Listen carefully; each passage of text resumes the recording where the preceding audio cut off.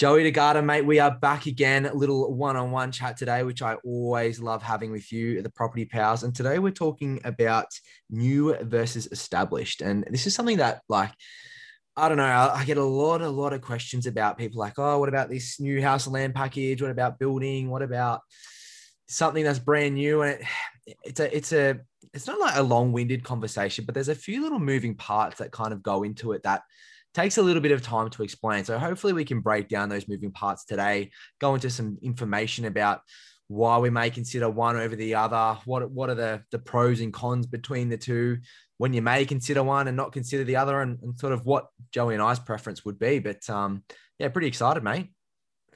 Yeah. Look, I'm really excited about this one as well. And I kind of get the same questions, but one most commonly that always gets brought up is like, oh, do you buy new for depreciation? And that's something that hopefully we can kind of cover off on in today's chat, maybe dispel that. And as you alluded to there, give the listeners a bit of a background as to what our preference is. And I know we'll probably say it one or two times throughout the podcast. This by no means is any financial advice. It's just a couple of guys having a chat and just sharing our own personal beliefs and experiences. And we don't know your circumstances, your situation, whether you're buying to live in, invest, whatever else.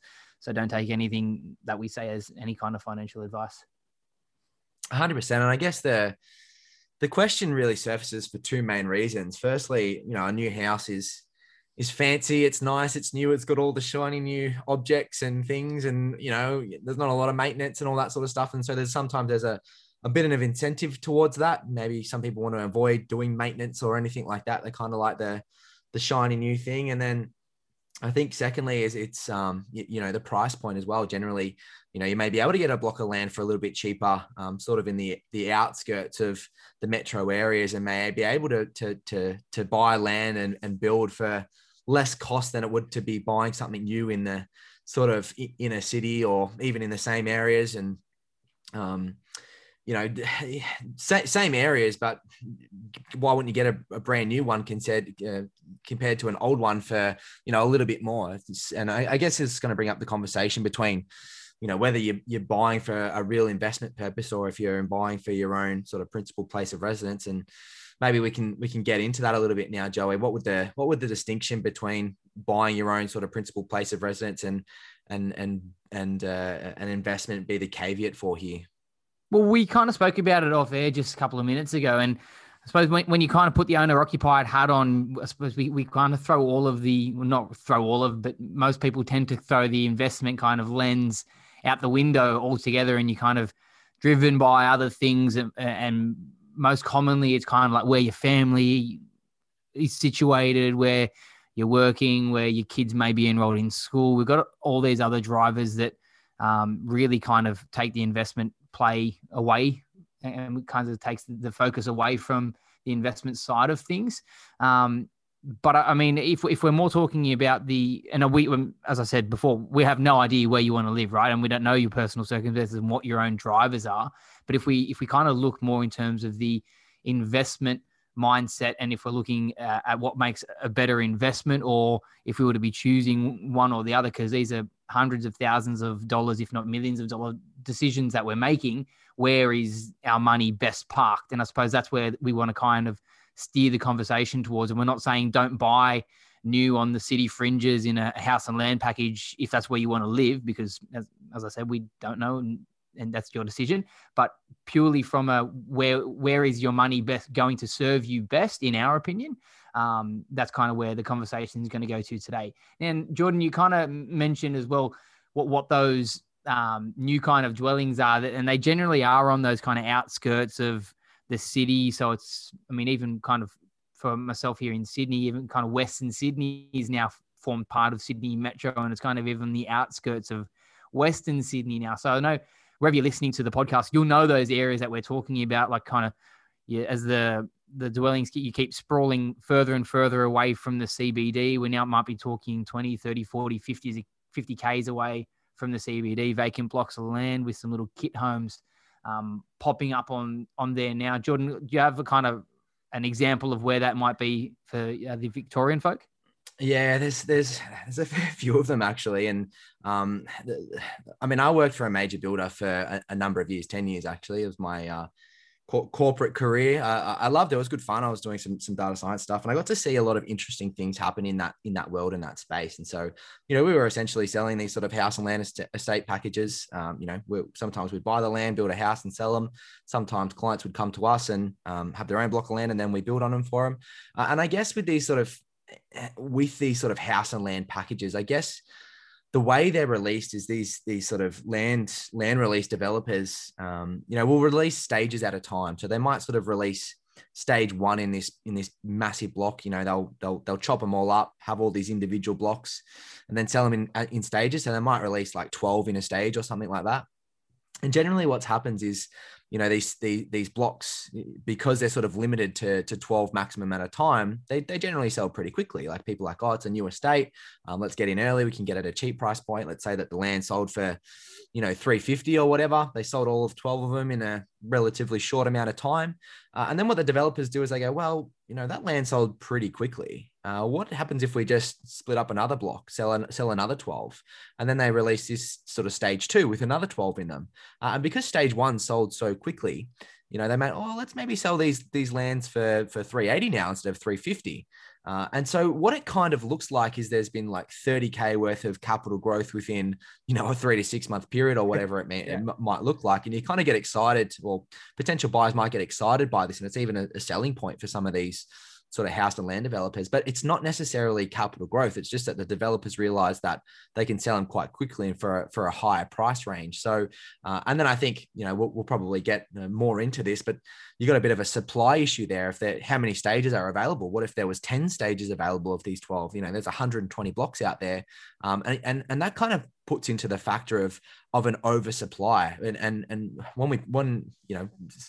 realistically, when you go to purchase one of these things, say you were into stage 1, you got into that property, you're really happy with the build and everything like that. But in 5 years' time, they're still releasing stage 7. And why wouldn't someone who wanted to come into the market rather buy a brand new property in stage 7 than buy yours that's now 3 or 4 years old for the same sort of price point? So this is where, this kind of oversupply drivers come into play. And there's another big culprit of sort of oversupply drivers. Joey, do you want to maybe touch on that one?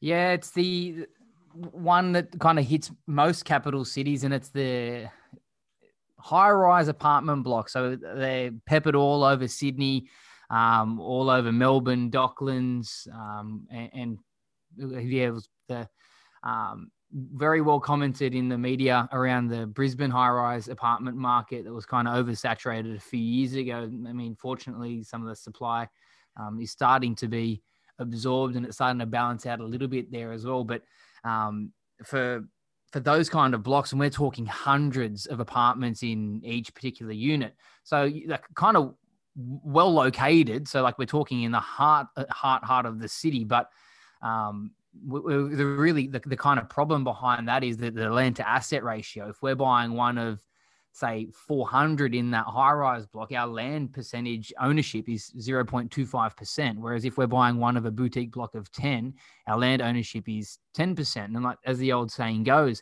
like, land's what appreciates in value and the dwelling itself depreciates. So like, we want to be buying the largest concentration of land that we can. And I know that obviously when we're talking about buying as big as parcels of land as possible, might not be the case for everyone. It might not be as achievable for everyone to be buying freestanding houses or a big parcel of land in the suburbs. So we understand that you might be looking to buy apartments, but really important to look at the land percentage ownership of those blocks. So, I mean, not only in the terms of the capital value and whether that's being compromised or upheld, also the rental supply. Like, I just jump on there just out of curiosity, and have a look at what's for rent in Sydney CBD. And it just pages and pages and pages of 1 and 2 bedroom units without parking. And I'd imagine the same would be the case in Melbourne and probably in Brisbane too. Oh, 100%. If you look at some of the, the rental yields and people dropping leases at the moment over in Docklands, and vacancy rates and all that sort of stuff. The data in these major hubs is pretty ridiculous, especially during the pandemic, and a lot of them are sort of student driven. So we want students to come in and lease out these places, as Joey was saying, sort of 1 bedroom, 2 bedroom They're easy, they're cheap, they're accessible. But when you take that demand side of the equation out, and you've got a massive part of this supply, it just has a significant impact on not only prices, but rental yields and all the data that comes through. So yeah, not seeing a really nice environment over there at the moment. And I guess this is kind of one of those indications that sort of distills those long-term fundamentals that we always bang on about. And only owning 0.25% of the land, if you're in a block of 400, or only owning 1 in 10, if we're 1 in 10, we own 10% of the land. So there's a significant distinction there between the two. And I think that's really critical when it does come to that sort of land to asset ratio. It's really, it's talked about all the time, but the location does 80% of the heavy lifting.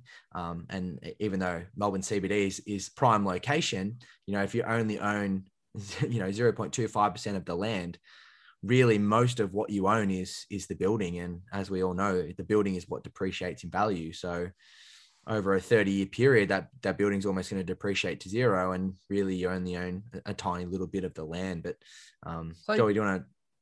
Yeah, just in terms of that as well, like we're talking like a lot about capital growth and the value and blah blah blah blah, like which is great, which is what I suppose the fundamentals of the conversation are. But in reality, let's say like whatever happened, and for whatever reason you unfortunately needed to sell that property that you owned, or for example, you have a rental vacancy too, you're competing against, I know we're saying 1 of 400, but they're more than likely going to be, those 400 unit blocks are more likely going to be one of hundreds of unit blocks that contain 400 units within them. So now we're talking about thousands of units.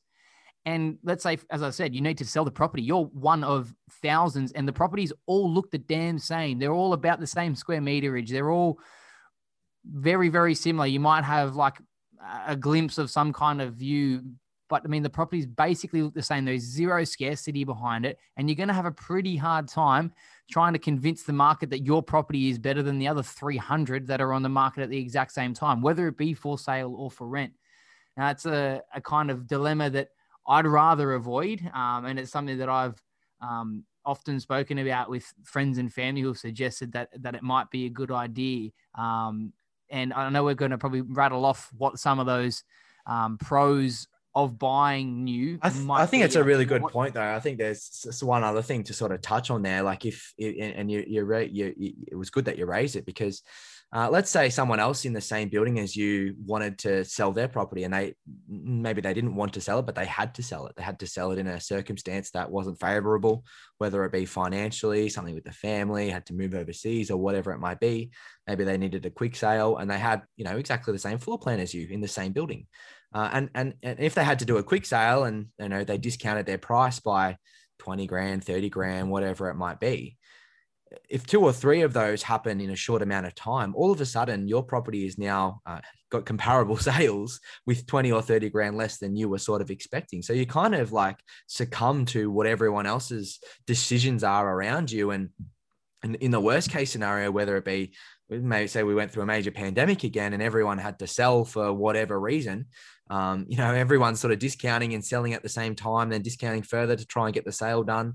It's a really bad circumstance, and something you can very easily get caught and trapped into. So a really good point you sort of touched on there, Joey. But yeah, I think there are definitely some pros and cons on going the new, and I'll kick it off. And I think we touched on it beforehand, but it's really one of the pros is that depreciation side of things. Maybe you're talking to an accountant or whatever it might be, and they say, okay, well, you're earning too much income. Let's get into a property that's negatively geared. We can use some depreciation there and, get some of that tax back. But I guess the way I've always thought about it, and Joey, I think you hold the same stance, is why would you want to spend $1 to only get 30 cents back? Like, it doesn't necessarily make sense.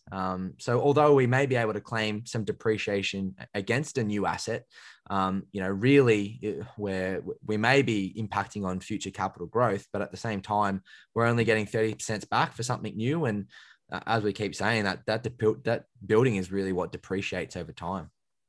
Yeah. Like on top of that as well, at the same time, like people always forget that if you buy an established property, let's call it a house or an apartment or whatever it is, and you go in and do a gut renovation and completely refurbish the place, then you're also going to be eligible for plenty of depreciation by way of all the work that you've just done to the property. So depreciation isn't just for brand new property. So I want to really put that out there to the listeners from the get-go. So don't think that if you're firstly, you shouldn't be buying just for depreciation. That should just be an outcome or a moment in time.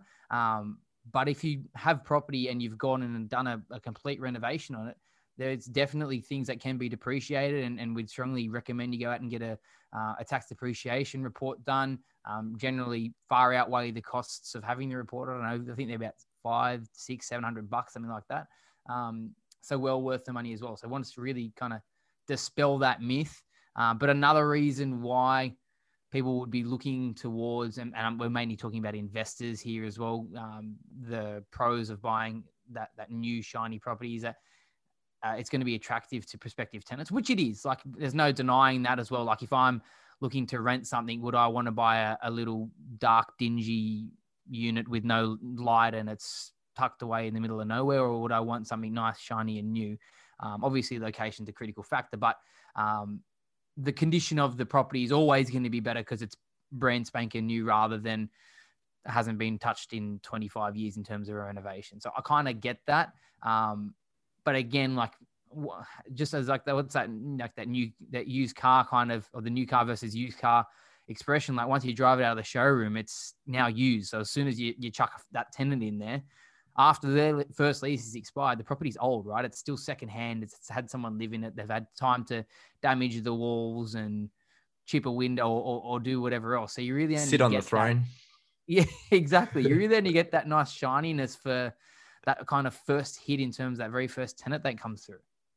Yeah, it's a critical point, and it kind of ties back to what we were saying beforehand. If you're buying for owner occupier and that's what you want that new shiny thing, then that's completely fine. That's your decision. You can enjoy that newness. You can enjoy the freshness. You can enjoy all the bells and whistles that come with it. But when it comes to investment mindset, you're really paying for someone else to enjoy all that new stuff. So great point there. And I think the next one really is some good, strong government incentives. And, there hasn't been anything more sort of prominent in that space than what we've seen over the COVID period with, Home Builder and some stuff that we've just seen come out with the budgets now for single parents. They're able to use a 2% deposit or something crazy.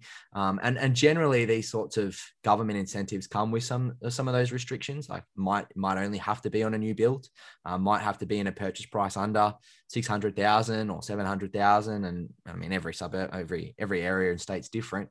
But these sort of government grants come with a little disclosure at the end that kind of generally pushes you towards those new builds. And the only reason they do that is because the construction industry supports like 9% of all jobs in the economy or something like that.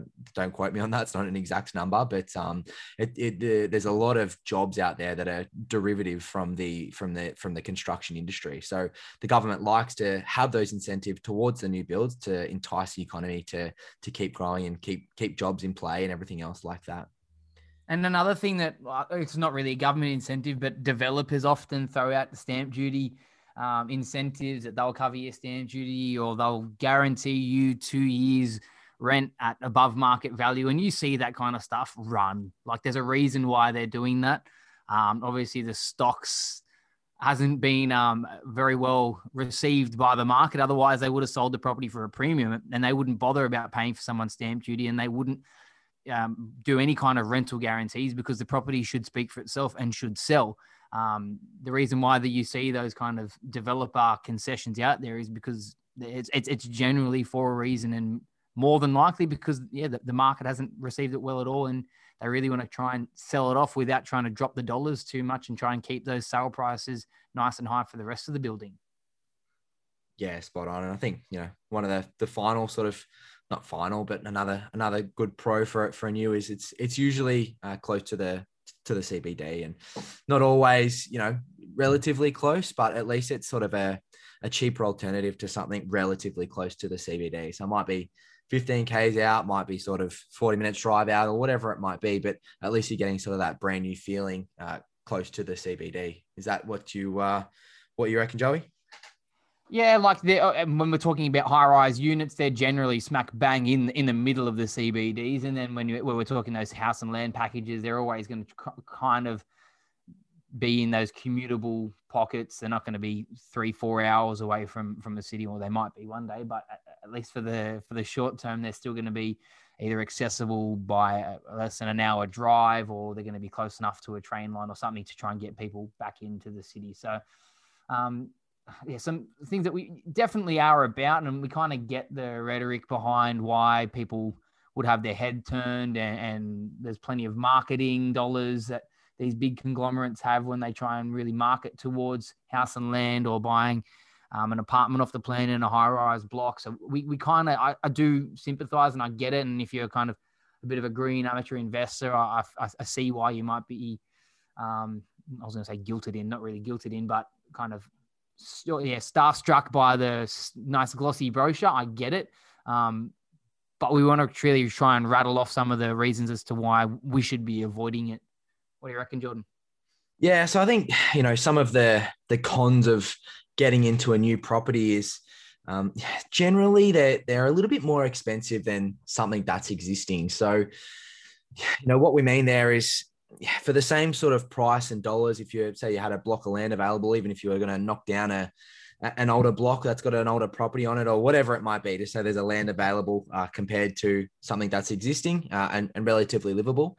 Generally, it's a little bit more expensive to get into these types of properties, or to build or to buy something that's already built because of all that sort of new stuff that's gone into it. And there's something else that we sort of touch on that sort of all adds up in the build costs. And, there's some additional margins there, and there's additional people getting some cuts. So all these sort of things get factored into the price point. Yeah, and I love the same kind of expression. So, for example, let's say there's a new block being built by a developer, maybe 2Ks from where I live, brand spanking new, and the two bedders are going to be like starting at say 850, and all of the other two bedders in the suburb, they're kind of floating between 6 and 650. So, what I love to do is kind of let the nice shiny new product sell for that 850, those two bedders, and then drag up the residual value of the remaining 70s, 80s red brick apartments in the area, the same, those two bedders, and watch the value of them glide from say 650 up to 7 and low 7s, as people who want the two bed nice new product in the area and can't afford the 850, they'll just go, okay, well then we'll pay 700 for a two bedder in a red brick next door to it, all the while just dragging the value of everyone who has bought well, who's just dragging the value of their properties up. So let's buy a good quality stock and let the new kind of stuff drag up the value of the property that we're buying. So it's a real example of literally what I'm seeing unfold before my eyes as we speak. Yeah, it's a really good point. And I think, we've touched on it a fair few times, but not having much of that land ownership, specifically if you're going for that apartment play. And again, there's always a big misconception out there about this sort of land size idea. You've got to be on a big block of land. You've got to have land, a big land component, but really it comes down to land value. So even when we're talking about sort of land ownership, even when we're buying these house and land estates, as I've said before, you're really paying more for the building that's on the land than for the land itself when you're buying in these sort of outskirt land and house estates. So it's just good one to be wary that, ultimately, fundamentally, in 30 years time, really people are just going to be after the land that's underneath the building, and the building itself is going to be depreciated. So if you compare a new building versus an existing building today, well, in 30 years' time, they're both going to be existing buildings, right? That the new building's not going to have that new fresh factor anymore. So, yeah, just one good one to note there. Yeah, and kind of going on from that, I mean, plenty of people who kind of went through that there was a little bit of a construction boom in and around where I am here anyway, kind of that 2016-ish period as the market was starting to soar again, and plenty of people buying off the plan apartments. And then the market kind of dipped that 2018 leading up to election 2019 as some of those properties that were being built in, say, 2016, 17 and bought off the plan so a couple of years on, as we were approaching settlement in 2018-19, as the market was starting to cool, we kind of saw a few valuation shortfalls. It happened to a previous guest of ours, John Yakub, who had on the show. One of his close friends bought an apartment off the plan. I think he paid maybe $750 in 2017, and then come 2019 upon settlement, the property was valued at $670. And so there was an $80,000 shortfall, and the banks obviously went in and did the valuation at settlement and said, hey, we're only lending you 80% of this. You need to come up with the $80,000 difference. So there was a really tough time. And I know there was the same kind of thing happening for a few clients of a mortgage broker that we use. He had a few clients who were kind of going through the same thing with some off the plan apartments out west. Look, in the long run, it's kind of evened itself out, and the property's back up to what it was worth when he paid for it off the plan. But there was a good period there, and ultimately the bank turned around and said, we need you to come up with $80,000, and he needed to come up with it out of thin air. Otherwise, he would have lost his deposit. So just another kind of thing that we really, really need to look out for. 100%, such a big one. Imagine, having the excitement of being able to settle on your property, and then all of a sudden you got to come up with another 80K where imagine if you couldn't come up with it, what would you do in that circumstance? And you might have to lose the deposit that you've already put down. So yeah, big critical one there. Something I touched on beforehand is margin. And the biggest one is obviously the developer's profit margin. So as a developer or a builder, they got to make their money somehow. They're putting a margin on top of it. And by buying a new property, you're essentially paying for that. So just one to be really wary of who's taking a cut through this purchase, whether it be a person selling the property to you. Maybe there's a little sales guy in a little sales box somewhere with a shiny new brochure. He's making money. The developer's making money. The people who sold them the land is making money, and you're paying for all that. So just good thing to know when you're going for a new property. And then just real lastly, I know we said it again, but just to round off, is that lack of scarcity, whether it be a high-rise apartment or sprawling house and land packages out in the new greenfield areas. And if you can keep running for kilometers and kilometers and kilometers, there is no real lack of scarcity. And as we know, that's one of the main drivers in terms of capital growth over the long run, having a kind of really desirable product where there is limited supply and heaps of demand for it. So, I mean, that's exactly the opposite with those kind of house and land packages and those off the plan apartments. So just a couple of things to be super mindful of. And in case the listeners haven't kind of picked up on what our take on new versus established is, I think it's pretty clear that both you and I are heavily in the established camp. We try and advise people to avoid new if possible. Obviously, if you have your own agendas, and that's fine, but we're definitely in the established camp. Jordan? Yeah, 100%. For me, it's those freestanding existing dwellings. That's primarily what I'm looking out for. And if you want a bit of a reinforcement of that, if you just wind back to our episode with Stuart Williams, we did not recently, his 3 fundamentals was scarcity. So, make sure there's some sort of uniqueness about it. There's not an oversupply.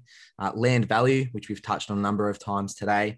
And then that proven historical growth, which is probably something we haven't touched on significantly today, but buying that existing property, you can see how it's performed over the last 10, 20, 30 years. And obviously it's not going to be a projection of the next 10, 20, 30 years, but you can sort of use that as a bit of a hindsight to say, well, if it's performed that well historically, it's probably bound to perform just as well or relatively well in the future. And you've just got that historical performance behind you for clarity on that purchase. But mate, I'm super happy with today's conversation. I think we touched on some really critical points. Listeners, if you enjoyed it, we would love a 5-star review if that's what you're up for. Anywhere you're listening onto the platform, we'd love a review. We really appreciate it. It keeps us giving us drive to continue bringing this content to you. But Joey, mate, any sort of further notes there? The only other thing is, if anyone's got any questions, feel free to drop them to us, the propertypowerspodcast@gmail.com. Sorry, I'm super proud that I've just got that off by heart. So I really wanted to get it out there to the listeners. That's the propertypowerspodcast@gmail.com.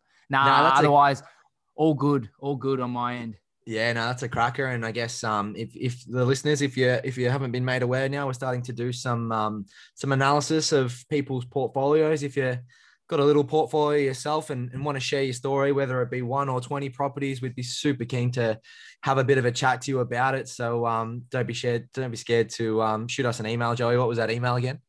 The Property Pals Podcast at gmail.com. Send it through and we can have a bit of a chat. So thanks guys for listening, and always we'll see you next time. Thanks guys.